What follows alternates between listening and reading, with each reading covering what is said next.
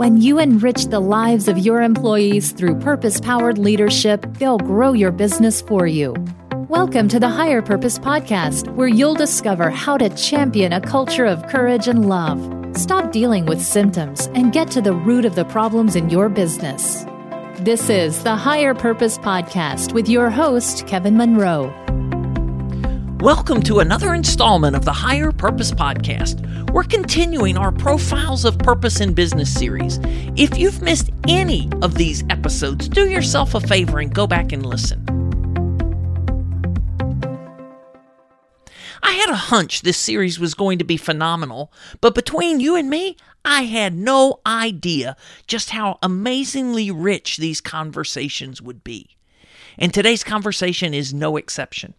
Like many of you, I was inspired and influenced by the legendary Zig Ziglar. However, I never had the opportunity to meet Zig in person. As I was preparing for today's episode, I realized the influence of Zig Ziglar was greater than I'd imagined. The seeds of so many thoughts and ideas that I think today were sown into my life by Zig over the past 30 years. And as you may know, Ziglar Family is a great friend of this podcast. And Mark Tim, who leads Ziglar Family, was the very first guest interviewed on the Higher Purpose Podcast. Well, today's going to be another exceptional episode as we sit down and talk with Tom Ziglar. Tom's the proud son of Zig Ziglar and the person now leading the international efforts of Ziglar. In case you don't know it, Ziglar is in business on purpose, and we're going to have fun exploring what that means to Tom and the Ziglar team. Now, here's something a bit funny. I didn't connect with Tom through Mark, Tim, or my friends at Ziglar Family. Actually, it was Devin Marks, who's a great personal friend and an amazing friend and supporter of this podcast, who introduced me to Tom. And he said, if you're showcasing leaders who are in business on purpose, you really want to include Tom Ziglar. So thanks, Devin, for the introduction, and thank you, Tom, for joining us today. So welcome, Tom Ziglar. What's something you'd like us to know about you that might not always make it into your formal introductions? Oh, wow. What a great way to start, Kevin. I tell you, I like quiet time.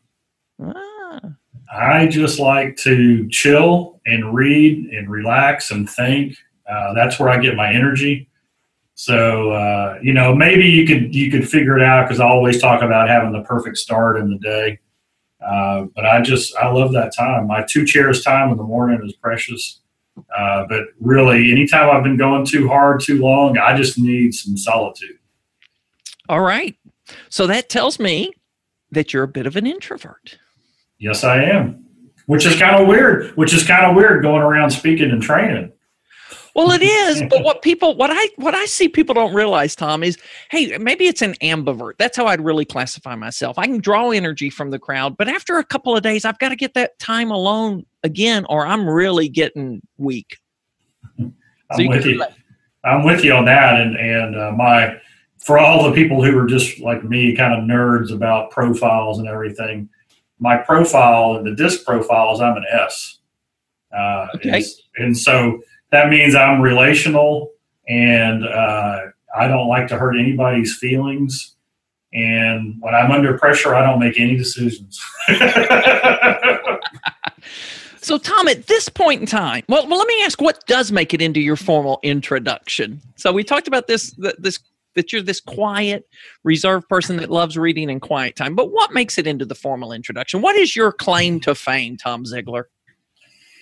I tell you, I love what I do. My mission in life, and kind of what I gauge how well I'm doing is that anybody who I come in touch with, whether it's in front of the room or one-on-one or any circumstance, my goal is to create the environment that would allow that person to become the person God created them to become. And so that's like this pretty high standard of, man, you've got to always, it's not that you can't be quiet or an introvert. It's just that whenever you're engaging with somebody, you've got to be being part of their solution, not part of their problem. And how long have you had that understanding of your purpose? It kind of grows and changes. And change is probably not the right word. It probably becomes deeper and fuller with longer roots and kind of grows because, for my spiritual purpose was to have a vibrant relationship, or is to have a vibrant relationship with God and to share his truth with love. What else is there to have that relationship with the Creator and then to share his truth with love? That was Dad's secret, is he'd get on stage and he'd just share God's truth with love, and kind of, everybody loved him for that. Too many people get on stage and they share the truth with like a hammer. And there's a difference, right? It's not that you don't shy away from the truth, but it's how you deliver it. Gosh, because we really want people to want what we have, right? Absolutely. We don't like to take shots at the way they're doing it, which is different than the way we're doing it. We want them to say, "Whoa, I want to try it like he's trying it." So Tom, do you mind sharing a bit about the journey you've traveled to find your path to purpose? Sure. In college, I played college golf, and my goal was to get out of college and be a professional golfer. And I traveled the country and played in a lot of tournaments, and I got really good, but not as good as the guys on tour making a living at it. And so I supported my golf habit by working at the company in the warehouse and in production, and then got married during this time and moved into sales while I was playing golf. And then I fell in love with sales and had a little back injury at the same time. And so it was kind of interesting because I always wondered, would I regret not playing golf? And because I'd given it everything I had and found something else I love, I've never looked back and thought, man, I regret that. So that's good. And then, okay, wait a minute, Tom. There is a rich nugget right there. We've got to park here a moment. What is the key to not regretting something? I really believe it's giving it everything you got first, and then just being aware of the open doors that come along. Because, what I was aspiring to become, who knows if I could have done it? Who knows if I'd given another 10 years if I had the physical, the whole package talent-wise. I mean, I can tell you today, the athletes that are on tour and everything else, I mean, it's like a different game than it was, 35 years ago when I was going after it. It's just a different game. But number one is you just give it everything you've got. And number two, you got to confirm the doors that you're walking through. Do you have a gift or a talent for? Is it something you enjoy? Is it solving a problem for somebody? I mean, all those things that you do. So I was able just to never look back and go, wow, I should have stuck there. And then I figured out what we did as a business, because when you come into, the Zig Ziglar Corporation and Dad speaking all over and all this, I was probably 27, 28 at this time, and we were doing a big Amway event. And it was 30,000 people. And they let everybody out for dinner, and then we went in and set up in this, this arena, this huge arena. And Dad was the surprise speaker. So nobody knew he was coming. So we set up all these product tables, and we put tablecloths over the product, so when they opened the doors up, people wouldn't see who it was. Well, they opened the doors up, and this guy goes running by, and he looks over at the table, and there's the tablecloth is up, and he sees a picture of Dad, and he looks at me, and he goes, "Is Zig Ziglar speaking?" And I said, I kind of gave him the shh sign, and he comes over, and he says, "I won't tell anybody." He goes, "Is he going to autograph books?" And I said, "Yeah, he's autographing books." He goes, "Well, where's the line going to be?" And I go, "Well, it's going to be down there, but it's 7:00 right now. He's not going to speak until scheduled 12, which means it's going to be 1:00 in the morning. Nobody's even going to know there's a line until after midnight." And this guy goes, "I don't care." And he goes and gets in line. Wow. So 5 hours before the line is even a line, he's in line. And so I'm like, this isn't going to last. Well, an hour and a half later, he's still over there standing. The whole room, 30,000 people are sitting. He's standing in the back. Wow. So I go over, "What's your story?" And in broken English, I found out he was from Central America. He said, I moved to the United States for my dream, a better life. And I moved to Chicago to live with my brother. And after about a month, I said to my brother, I need to learn English. And so he said, my brother gave me the book, See You at the Top. And he said, take this book, See You at the Top, translate it from English into Spanish. And in that process, not only will you learn English, but it will change your life. And then the guy starts crying. And he talked about how he was an alcoholic and his marriage was almost over. And now he's living the American dream and his marriage is strong and his whole family is here in the States. And that's when I realized, that's when it hit me. Wait a second. What we do is a little different. It's not books and tapes and CDs. It's life-changing content. Wow. He wanted to learn English, but he got his life, his life was changed. And so that was that journey. So I figured out what we did, and I moved into being the president and CEO. And of course, we had the greatest speakers in the world. And I love supporting them. And then about 8 years ago, I started speaking. So that was another big transition. Okay. Now, did you ever see yourself being up on the stage, traveling the world, inspiring people, Tom? Was that ever? No way. The reluctant speaker or whatever you want to call it. Because we had the best in the world. I mean, I didn't feel like that was like, I never had the itch to get up there. I like supporting. But then I got up there and I spoke a few times and I kind of liked it. But I still had this huge anxiety. I don't know if anxiety is the right word, but I had all this pressure and so this was like the next turning point. And I said, why do I feel that way? And what I realized was I thought people wanted me to be like my dad on stage. And then I realized, wait a second, he never did that. This is what Dad told us as kids. He said, do whatever you want in life. Just do it with 100% integrity, 100% effort. That's freedom, right? That's not be in sales, be a speaker, none of that. It was what we wanted to do.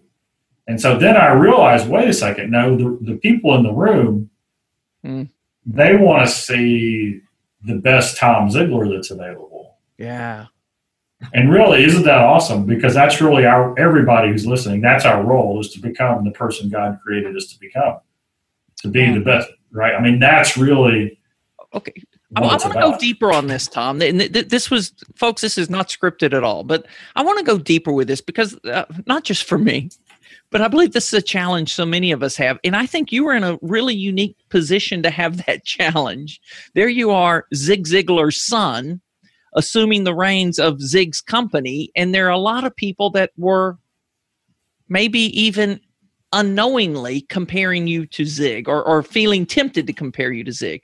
And this whole idea, I am a horrible anyone else on the planet, but I'm the best me there is on the planet. Right. So how did you, what was the breakthrough for that? And was that a struggle for you or had it been the roots from your childhood of just being you? Well, I really, you have to, before you can change something, you've got to identify the need to change it. And so when I had to sit down with myself, and I sit down with myself occasionally, and I sat down with myself and I said, why am I feeling all this pressure? And then I realized, wait a second, I'm trying to, I think they want me to be like Dad. So I'm one of my friends, he said, Tom, you're an intellectual engineer. And I kind of like that term, so I kept it. I'm an intellectual engineer. And then I Googled it. And when you Google intellectual engineer, there's an acronym. It's NERD. So I'm kind of a nerd, right? And so I just run with that when I speak. I don't have any problem at all saying, this is kind of the style that I come from and who I am, and it's different. But it's the way I was created. So my job is to be the best of that I can be, right? Yeah. Yeah. So what's your favorite way of introducing the Zig Ziglar company and the work you do? Oh, I like the little line that says, we're in the transportation business. We help you get from where you are to where you want to go. All right. I love that. That's what we do. And we do that in a lot of ways. We've got life-changing, transformational programs that help you grow as an individual.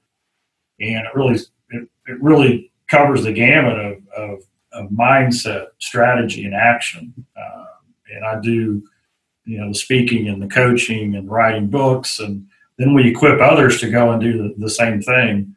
When we do a program, like we just had a big conference or we'll do events, and I'll tell the people in the room, I'll say, if you send me an email and say that you set a goal and achieved it, man, I'll send you an email high five.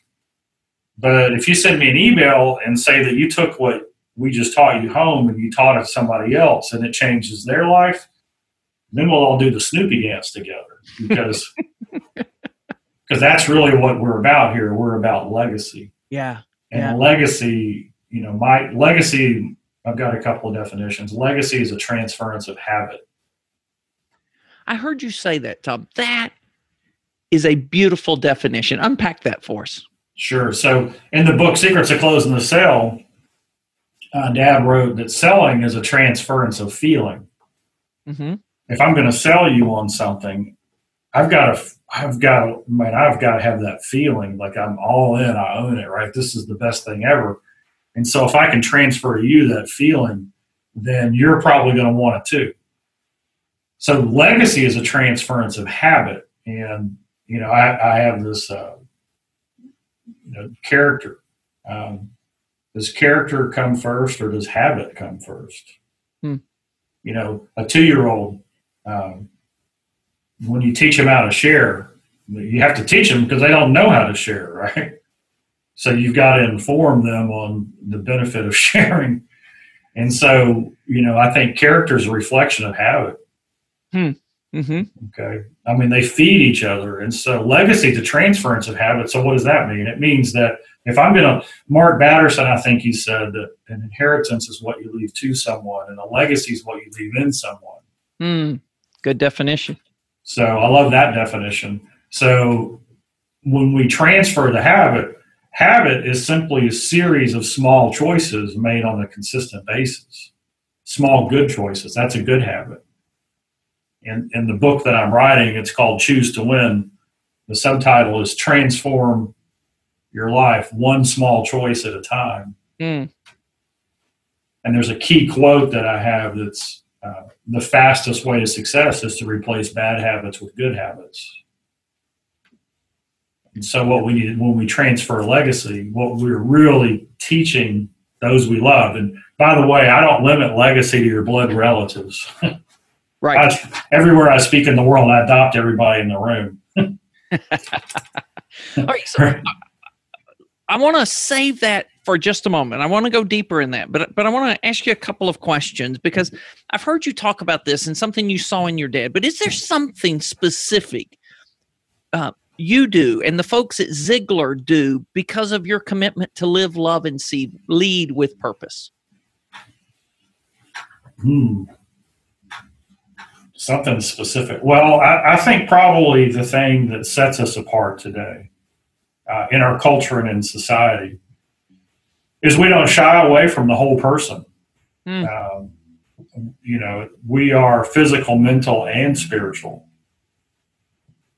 In our wheel of life, which is, we call it the 7 areas of life: the mental, the spiritual, the physical, the family, the financial, the personal, and the career. We don't have any problem talking about faith, right? And the spiritual side. When you have a relationship with someone, it's spiritual. And the challenge is if we are going to do business together or have a relationship together, we've got to have a standard that we aspire to and believe in. Otherwise, I might think something's right and you might think something's right, and we're on totally different pages. So, one of my good friends, Chris Dunham, he was sitting on a plane and he had his Bible out. And Chris is from India, so he's sitting there on his plane. He's got his Bible out, and this guy sits next to him and looks at him and says, "You're not one of those Christians, are you?" And Chris looks at him and says, well, I don't know what you mean by one of those Christians, but yeah, I'm a believer. I'm a Christian. So the guy was silent for a few minutes, and then he came back and he said, well, I just want you to know that I'm an attorney, and I don't believe in any absolutes. And Chris looked at him and said, are you absolutely sure? And so we do believe in absolutes, right? Yeah. We do believe in truth and absolutes, and we have a way of sharing that with people that it makes sense. Thanks for sharing that. The other little story I heard you tell was about your dad's commitment that you saw years ago of always preparing, even if it was a talk he had delivered before. Right? Yeah. He never delivered the same talk twice because it was never to the same audience. Right? And it was the commitment to prepare for this audience, these people. Say more about that. Yeah, so every talk that Dad ever gave, he prepared at least 3 hours for. And 95% of the talk would be very, very similar to most of the talks that he gave. There was always something unique or different, or how it was arranged, or, there could be new stories in it, but it was the same talk. And I asked him, I said, Dad, why are you doing that? He called it persistent consistency. Consistency means that when there's a worthy goal or objective, you work on it every day or as often as necessary. And persistency means you always take it up a notch. Mm-hmm. Right? You always try to add something new or different or better or go more. And he said, well, there's really two reasons why I do it. He said, number one is it'll be for some people in the room, it'll be the first time they've ever heard me. And so I've got to be the best I've ever been. I have one chance to make that impression. Maybe that'll change their life. And he said, for everybody else, maybe I can communicate just a simple truth in a way that they'll take it home and try it. Wow. And if they take it home and try it and it works, then they're going to say, well, I wonder what else he said that works. And they'll try that and they'll try that. And so this is really the path. When you share truth with people and they start to buy into it, they start to try it, and they start to get the feedback and the results on these truths, then before you know it, they're asking, who's the author of truth? Where do these truths come from? How do you know this works? So, well, and one thing I loved about your dad that continues through Ziglar today is this whole idea of just doing ordinary things with such extraordinary care and focus that they become extraordinary. Well, what's something you see working with that? How that manifests through the work you do regularly, transforming the ordinary. Well, when I get back to the idea of transform your life one small choice at a time, it's ordinary to make a choice. Yeah. Right. It's a little bit extraordinary to make an intentional choice. And it's extremely extraordinary to make a series of right, good choices on a regular basis. And that's how we build our life. I mean, here's the thing. I ask people, I say, hey, we're all going to leave a legacy. It's a given. We're all leaving a legacy. So the question is it by design or by chance? Right. And so literally, if we can have a decision to intentionally do it. I heard on our Ziglar Show podcast, one of our speakers, one of our guests was talking about essentialism. Mm-hmm. And he had this great line. He said, I had two grandfathers. One of them left me everything and one of them left me nothing. And then he explained that when he was young, he moved away. He didn't know either one of his grandfathers. So his first grandfather died. He goes to the funeral and he's sitting there. He knows nobody in the room. And he realizes that all of his grandfather's memories are stored in these other people. And his grandfather really didn't leave him anything. The second funeral he goes to, he was given his grandfather's diary. And his grandfather for 50 years had written one line or one sentence a day for 50 years. Wow. And he said, that grandfather left me everything. Mm. And so that's a small intentional choice. Mm. Mm. And that's extraordinary. It really is. It really is. Well, speaking of transforming the ordinary, I've got something that I hope excites you, the listener, as much as it does me. So give it a listen, and we'll be right back to continue this conversation with Tom. Do you ever think that your work could be a little less ordinary? There's not much in between you and something extraordinary. Just 13 weeks and a bold experiment. Find out more at KevinDmonroe.com/extraordinary to get ready to take your team, your leadership, or your customers to the next level. That's KevinDmonroe.com/extraordinary. I'd love to chat with you about bringing the extraordinary challenge to your company. Now let's continue this conversation with Tom Ziglar of Ziglar Inc. Tom, now legacy, we were talking about legacy just before the break, and I heard you talk about a very unique legacy that your dad left you, that you wear one of every time you speak. Let's talk about that legacy. That just touched me when I heard you share that. You bet. So I just started speaking, and Dad was no longer able to travel and speak. And so I'm over at Mom and Dad's. This is about a year and a half before he passed away. And we're sitting there talking, and Mom says, she looks at me and says, son, your dad and I have something for you. And so she goes into the bedroom and she comes out, and she's got this long, narrow box, and she hands it to me. And I open it up, and it's all of Dad's ties. Mm. And she said, every time you speak, we want you to wear one of Dad's ties. And so that's what I do every time I go and speak. And it's funny because at the last conference, this actually happened just a few days ago, one of the speakers there had developed a relationship with Dad. And he showed a picture of Dad from probably 25 years ago. They were together. And Dad had this tie on. And the person sitting next to me said, oh, look at your dad's tie. That's a nice one. And I said, yeah, I have that tie. And so the next day at the conference, that's the tie that I wore. Mm. And every time I put on that tie, it's like putting on the full armor. You know, it's really. Yeah, but there's just a moment there, right? We all, those of us that speak have these types of rituals or things you do to prepare, but I'm guessing there's just something very special every time you're putting on the tie, the legacy of that tie. Right. And also a lot of times I tell the story of the tie. Yeah.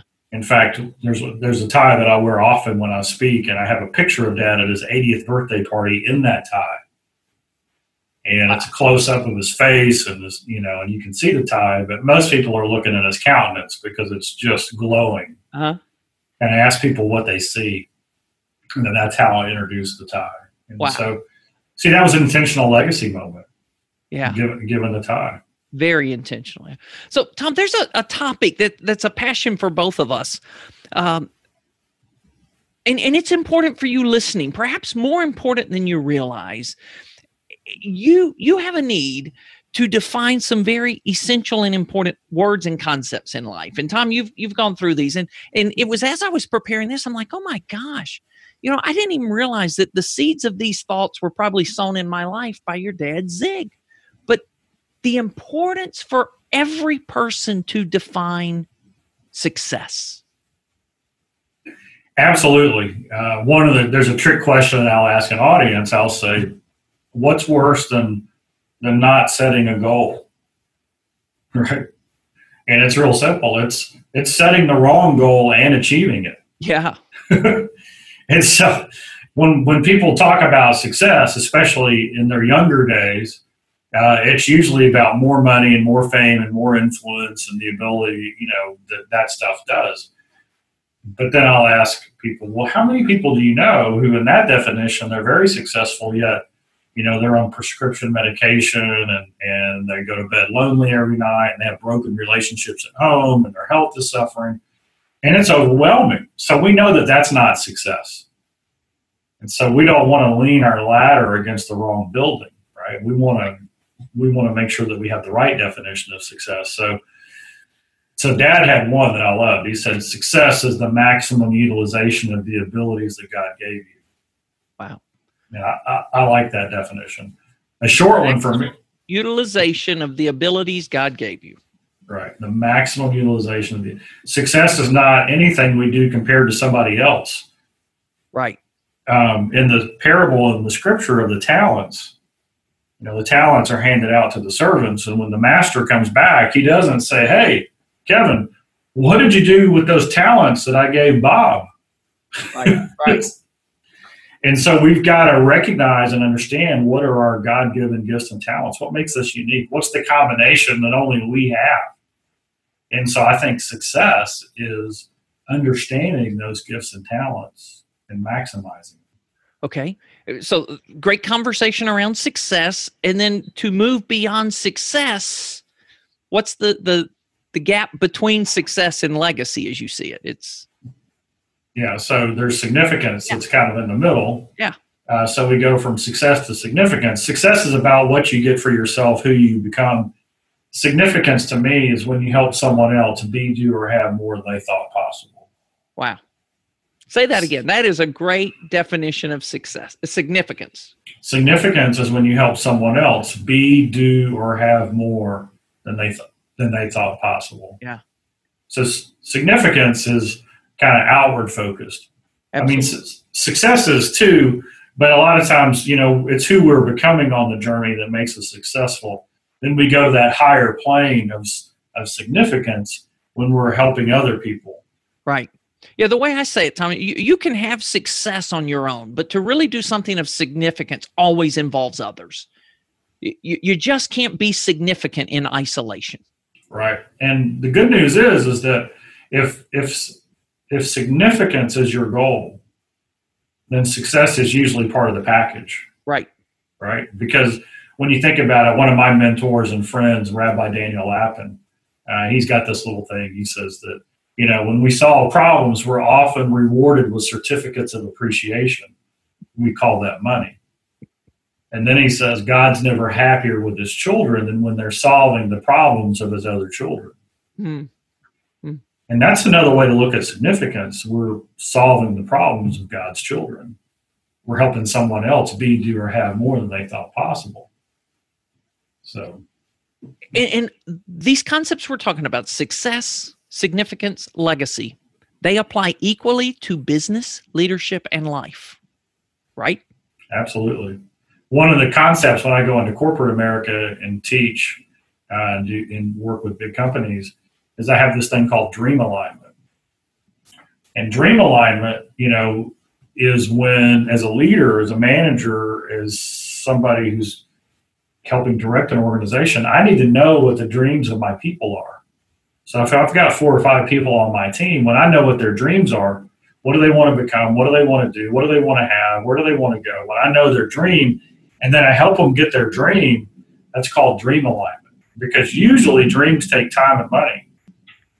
And so the better they do in their job, the faster they get their dream. So, Kevin, if I know what your dream is and I'm equipping you to go get it, and that's what you find at work, you're not working for a paycheck anymore. You're working for a dream. Right. And that changes the relationship. It changes everything. And usually the dream is not giving you, the way you get there isn't me giving you more money. The way we get there is equipping you to get your dream. Yeah. Right. All right. So, Tom, a couple of questions I want to ask related to your dad. One, I'm sure, you heard your dad so many times because he started taking you with him when you were just a young lad. Of all of the things you learned from your dad, what's one or two that impacted you most? Well, the number one lesson, and I talk about this often, the number one lesson that I learned from Dad is your input. You just make an intentional decision to control your input. Dad's quote that I love that really impacted me the most was, you are what you are and where you are because of what's gone into your mind.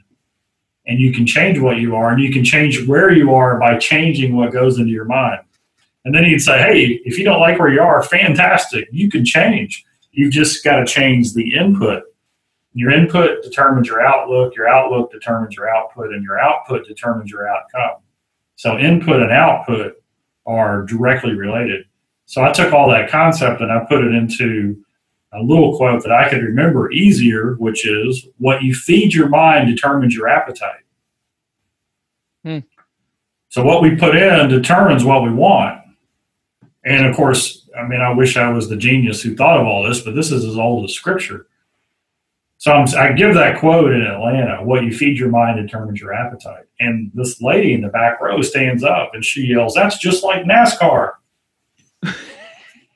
And of course, you were thinking NASCAR, weren't you? And what she said, I said, explain that. And she said, well, you go around a track 185 miles an hour in NASCAR, and your eyes have to focus where you want the car to go at that speed. So this is what she meant. She said, you know, at 185 miles an hour, if your eyes glance at the wall, your hands will make an involuntary micro movement to follow your eyes, because that's what they do. And at that speed, you'll hit the wall. Wow. And so in life, the challenge is this. What we usually say is, don't eat that cheesecake. Don't sit on the couch all day, and don't say that nasty, rude thing to that person. And so what do? We eat the cheesecake, we sit on the couch all day, and we say the thing we shouldn't have said. The input that we should be giving ourselves, self-talk, and what we should be reading and listening to should be, man, I love salad. You know, I love vegetables. I love the healthy stuff.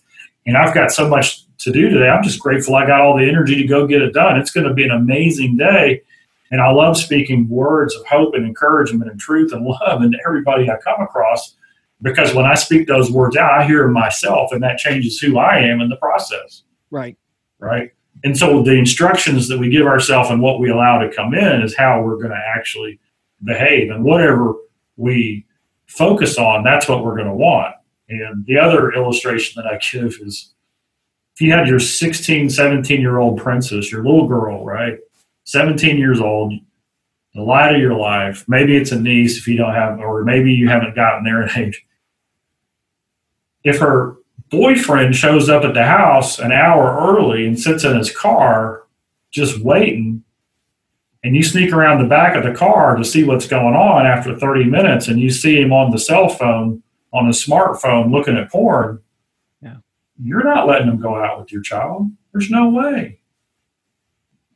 Our brain, that's the way our brain works. So what we put in, what we focus on, what we think, that's what we end up doing. And so when we put the good stuff in, that was the number one lesson that I learned from Dad.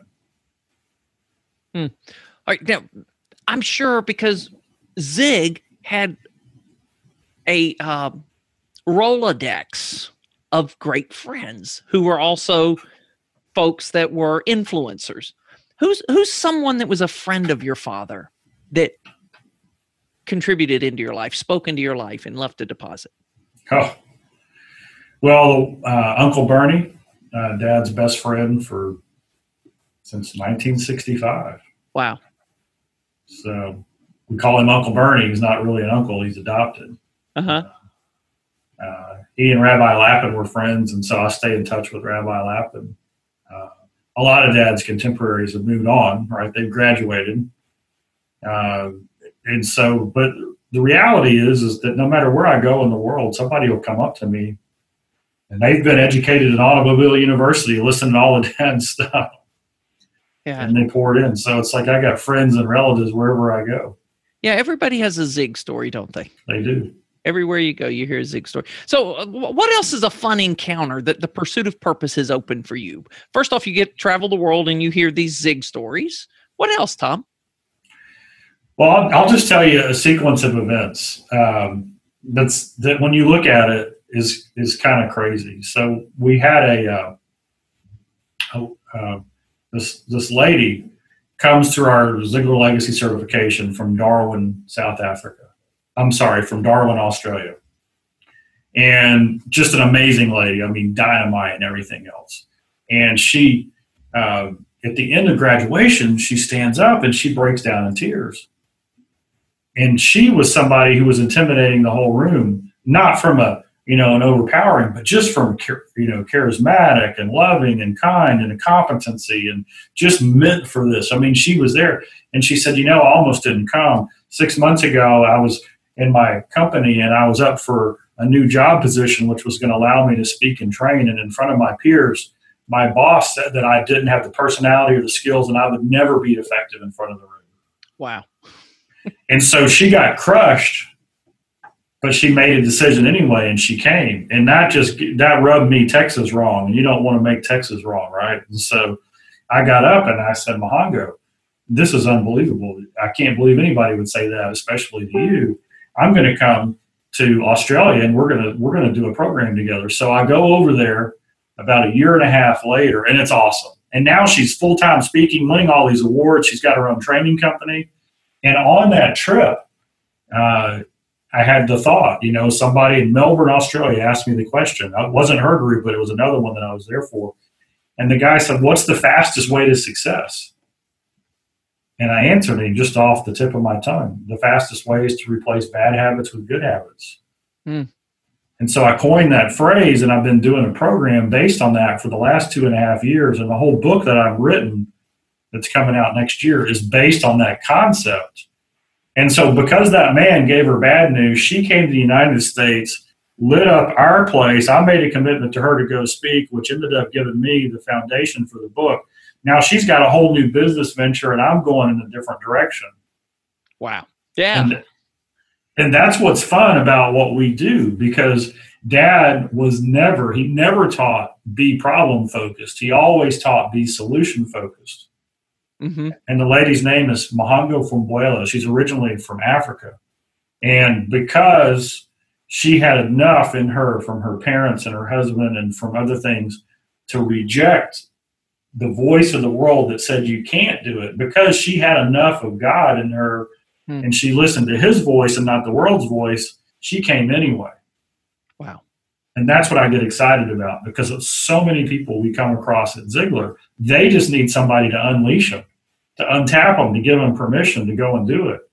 And I have to tell you, you've got two choices. You can listen to what the world says about you or what you say about yourself, or you can go and see what the creator of the universe says about you. Mm. And who are you going to believe? And how many times has the creator been wrong? I think that's 0. Yeah. So, Tom, you just talked about going to Australia. You have this unique vantage point in that you work with leaders from all around the world. How global is the pursuit of purpose in business? I think there's a lot of lip service given to it. Mm-hmm. And sometimes there's justification. And then people look their mortality. If you live long enough, before you're taken, you look your mortality in the mirror, and you realize, wait a second, I've got another generation coming behind me. I got to equip. And so you get more legacy, purpose centered.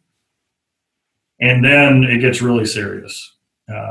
And people make a decision at that point to either shut it down and just ignore it, or to dig into it. And so my concept is dig into it early, right? Make it part of that thread, because it's like leaving that diary one sentence a day, right? If you build a legacy, like one of the things that I teach is I say, hey, what are the words of your family? Yeah. Right? What are the words you want your family to be known for? Is it courage or love or kindness, or, ours was hope and persistent consistency and character and integrity. And then what if you use those words every day as you spoke to your kids? That's how you build a legacy. Yeah. And everyone listening is building a legacy. That's right. Everyone on the planet leaves a legacy. As you've said, some leave it by design, some leave it by default, but everyone's leaving a legacy. So for folks that are struggling with their legacy right now, what hope would you give them? For folks, Tom, they're folks that are looking and they're saying,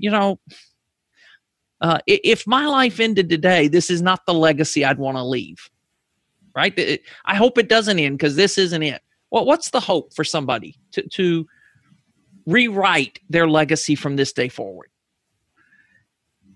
I believe 100% what Dad said, that your past is important only because it brought you to where you are today.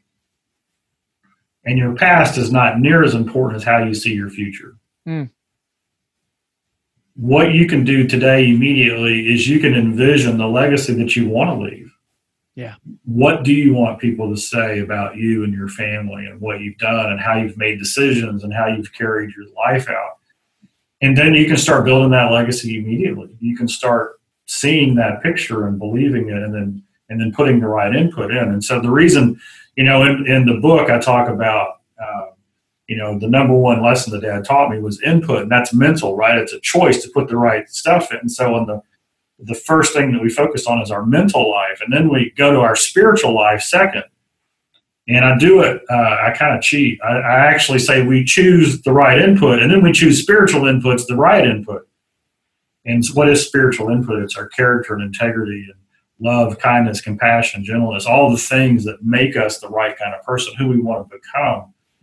And so as somebody who's going to say, I'm going to leave a legacy, what do you want your legacy to be? What are the words that people are going to say behind your back? And then what are the things and choices you can make today that will build you into that kind of person? What's the end? It starts with the input.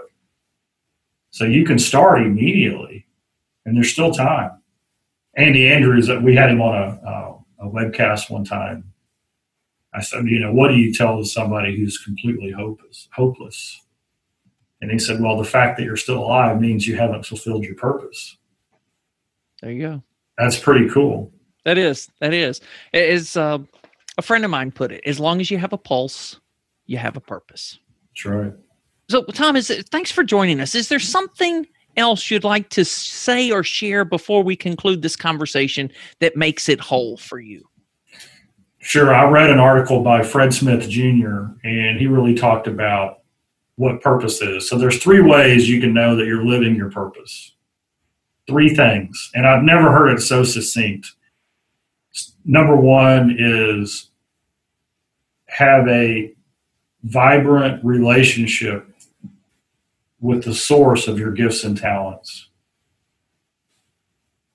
It's actually know the source of your gifts and talents. So to me, it means, wait a second, I got to have a relationship with God, and I've got to recognize that God's given me gifts and talents.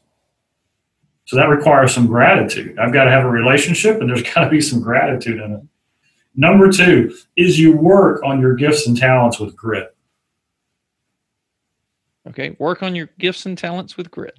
Grit, and grit is that, persistent consistency, that discipline. I've been knocked down 100 times. I get up 101. The world says you'll never do it. You say, watch me. Too many people, they work with grit on things that aren't their gifts and talents. Right. And so they never get the results that they were meant to get. If I was born on a scale of 1 to 10 as a 1 when it comes to singing, I could probably raise my gift level, my talent level up to a 3 or 4, and that's about it. So what is it that God's given you that you can work on in grit? And then number 3 is you share your gifts and talents with love and humility.